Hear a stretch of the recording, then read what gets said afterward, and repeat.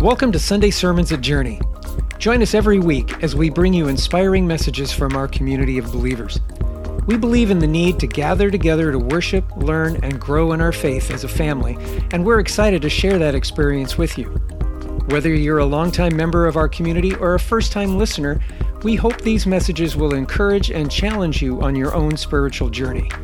So grab a cup of coffee and settle in for some thoughtful reflection and inspiring insights. Let's get started. Sometimes we need to hear something more than once in order to hear it. Sometimes we need to see something more than once in order to actually see it. Sometimes we need to say something more than once before we really mean it. That's just the way it is sometimes. Usually for most of us, it means that we find ourselves doing things again and again and again, and then guess what?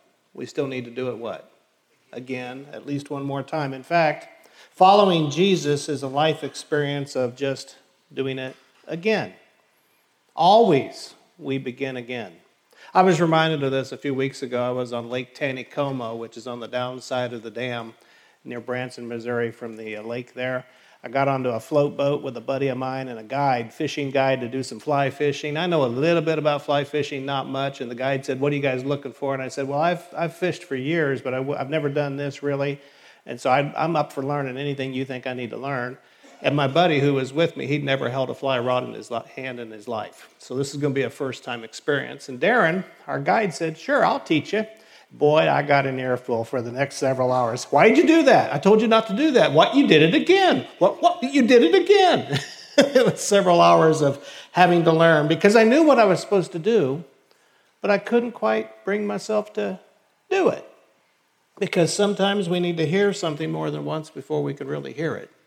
Sometimes we need to see something once before we can really see it. And sometimes we might even say something once, but we need to say it again before we really find ourselves saying it right. Wouldn't it be nice? Wouldn't it be nice if we didn't have to do things over and over? But we do, because always we begin again. Because once is usually not enough. We need to hear and say and do things over and over and over. And I doubt that I have to convince you about this.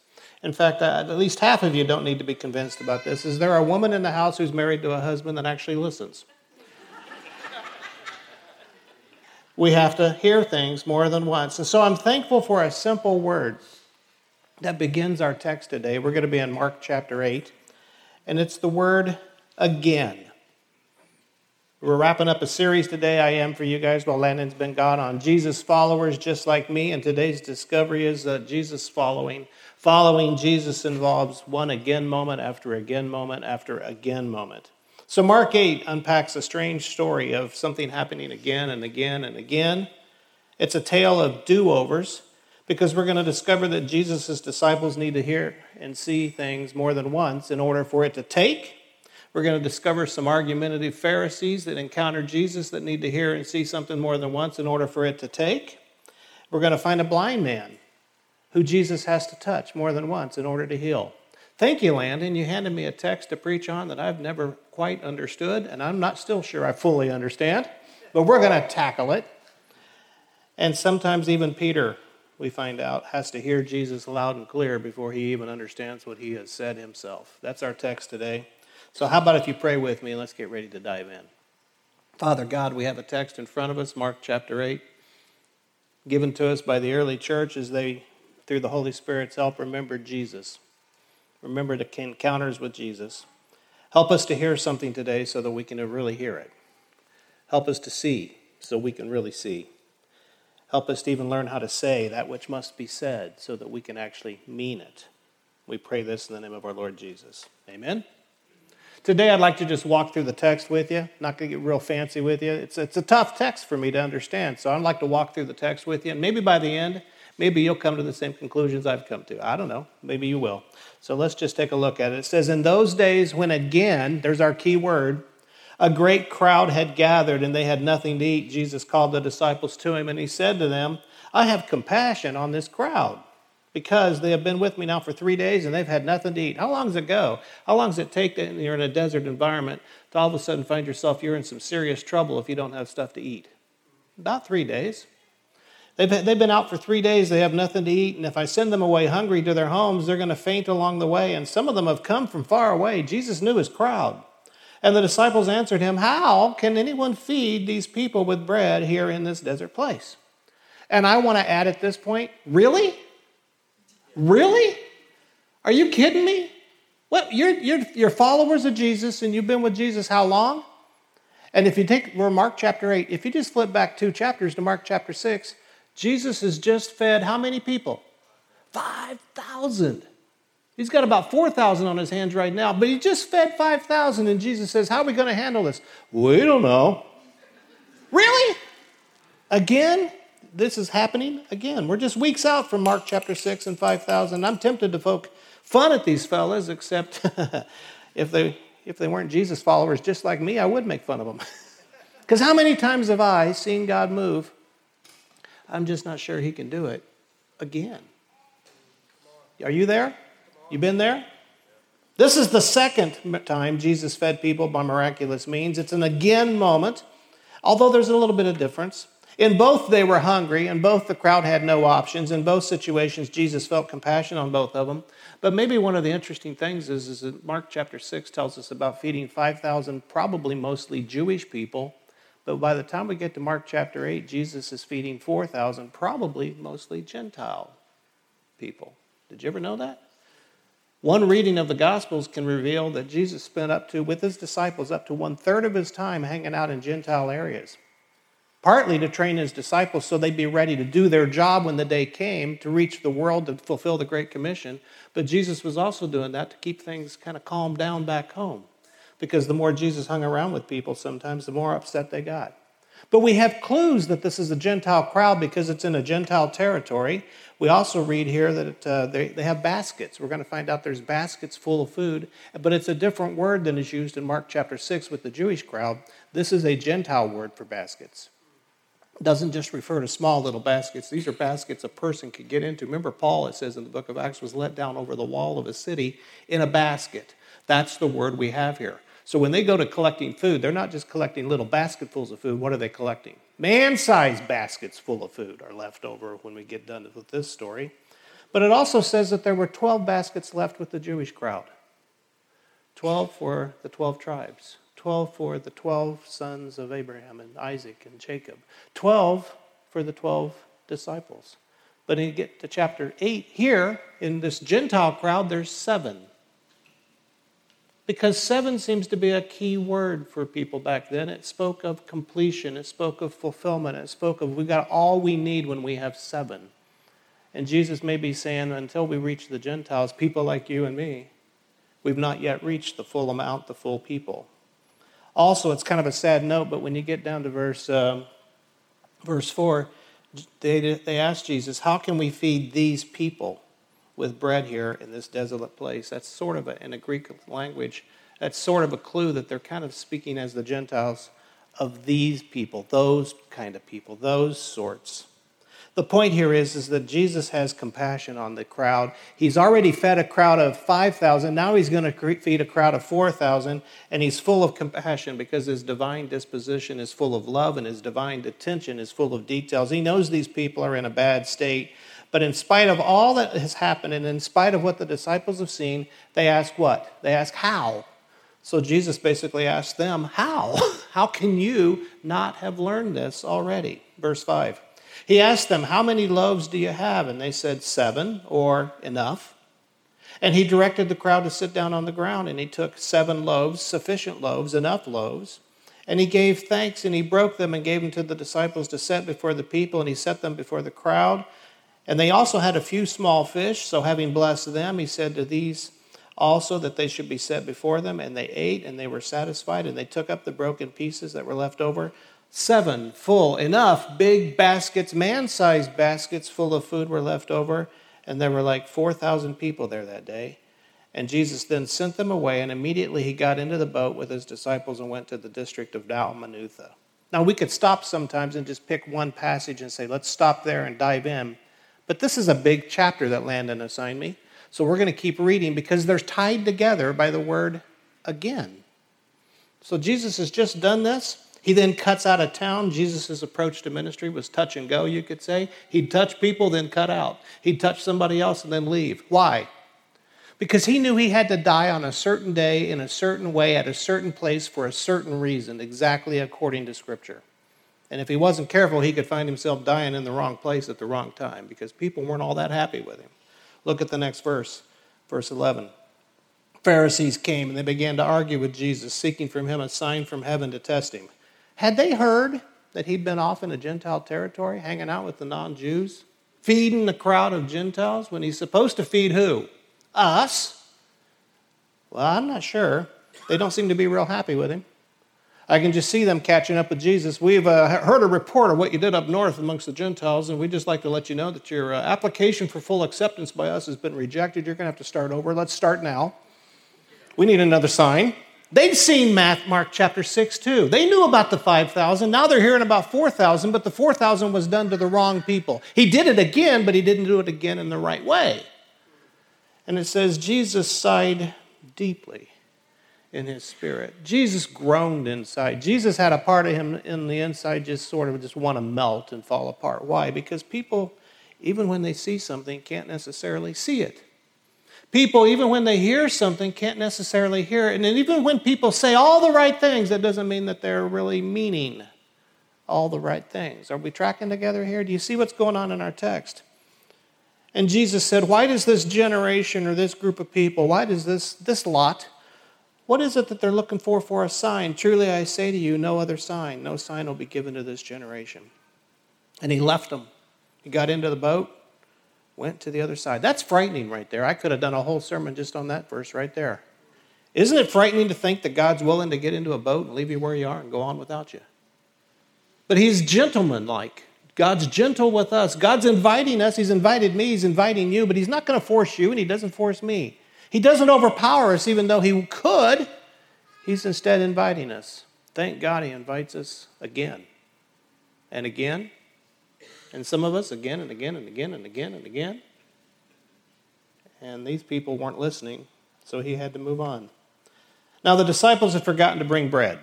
Now what had they just left standing? 7 baskets, man-sized baskets full of food, but none of them are in charge and none of them do details. They're not paying attention.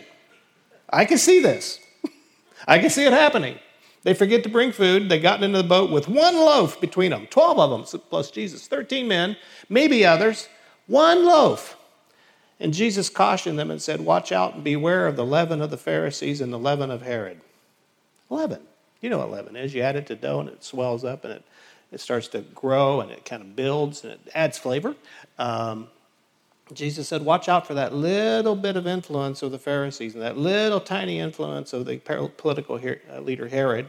And the disciples at that point began to discuss with one another the fact that they had no bread. Really? I'm back to my really?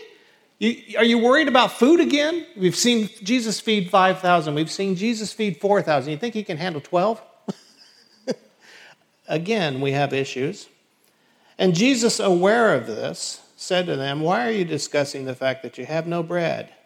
They're asking how. Jesus is now asking how. They're asking, can we be fed? Jesus now asks, do you not yet perceive? Can you not see? Do you not yet understand? Can you not comprehend?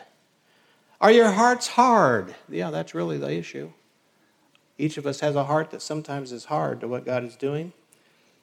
Having eyes, do you see? Having ears, do you not hear? He's quoting Jeremiah chapter 5. Even Old Testament God followers were just like us, needing God to help us do it again and again and again.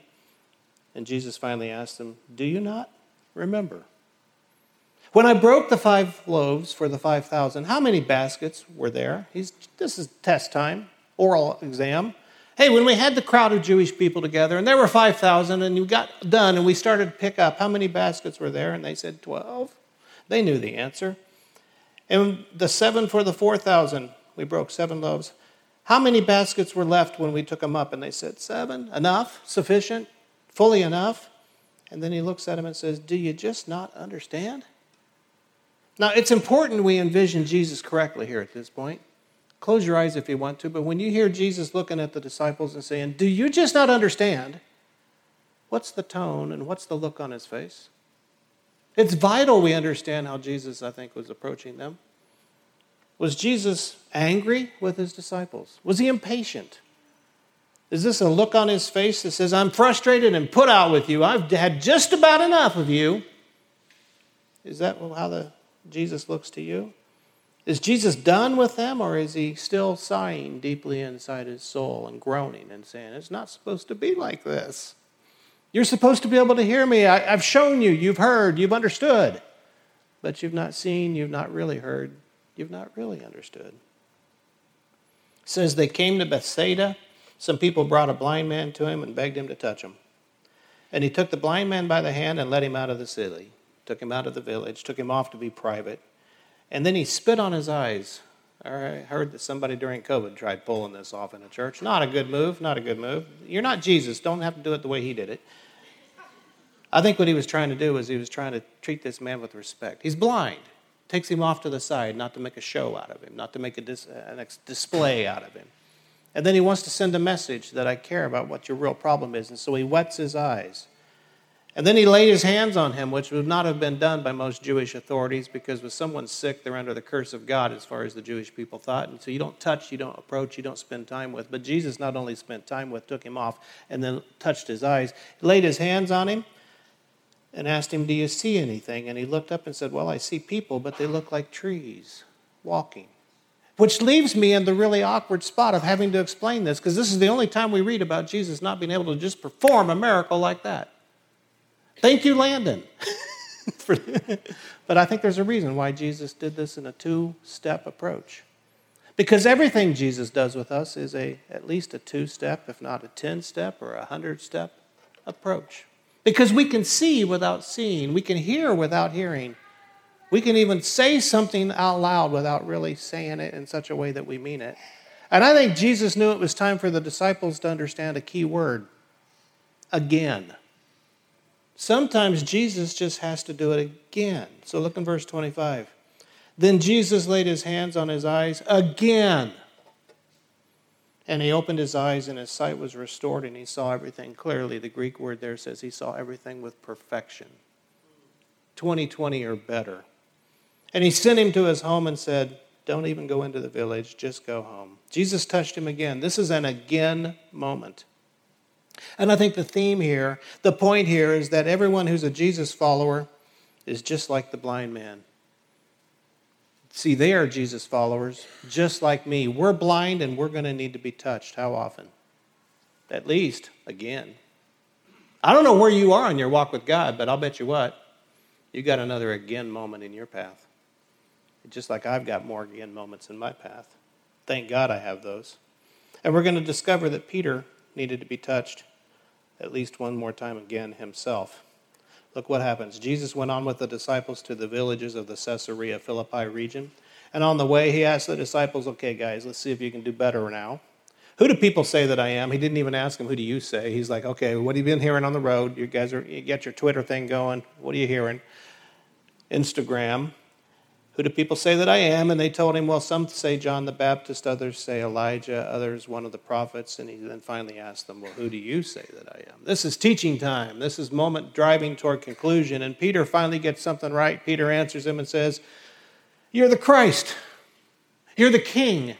You're the one that's told about. You're the one the scriptures have been telling us would come for centuries. You're the one we've been waiting for. You're the Christ. And Jesus strictly immediately told them, don't tell anyone about this. This needs to be done, handled correctly. I need to die on a right way, in a right place, at the right time, for the right reason. It has to work right. Don't mess this up. Be quiet about this. Let's just talk about this together. And we want to look at this story and say, well done, Peter. Finally, Peter's got something right. The answer, you're the Christ. Who am I? You're the Christ. Well done, Peter. But then Peter blows it. Keep reading. And Jesus began to teach them more, that the Son of Man must suffer many things, must be rejected by the elders and the chief priests and the scribes, and he'll be killed, and after 3 days would rise again. And he said this plainly. He said this clearly. He said this and laid it out in every detail. And Peter then took Jesus to the side and began to rebuke him. But Jesus, turning and seeing the disciples, rebuked Peter and said, get behind me, Satan.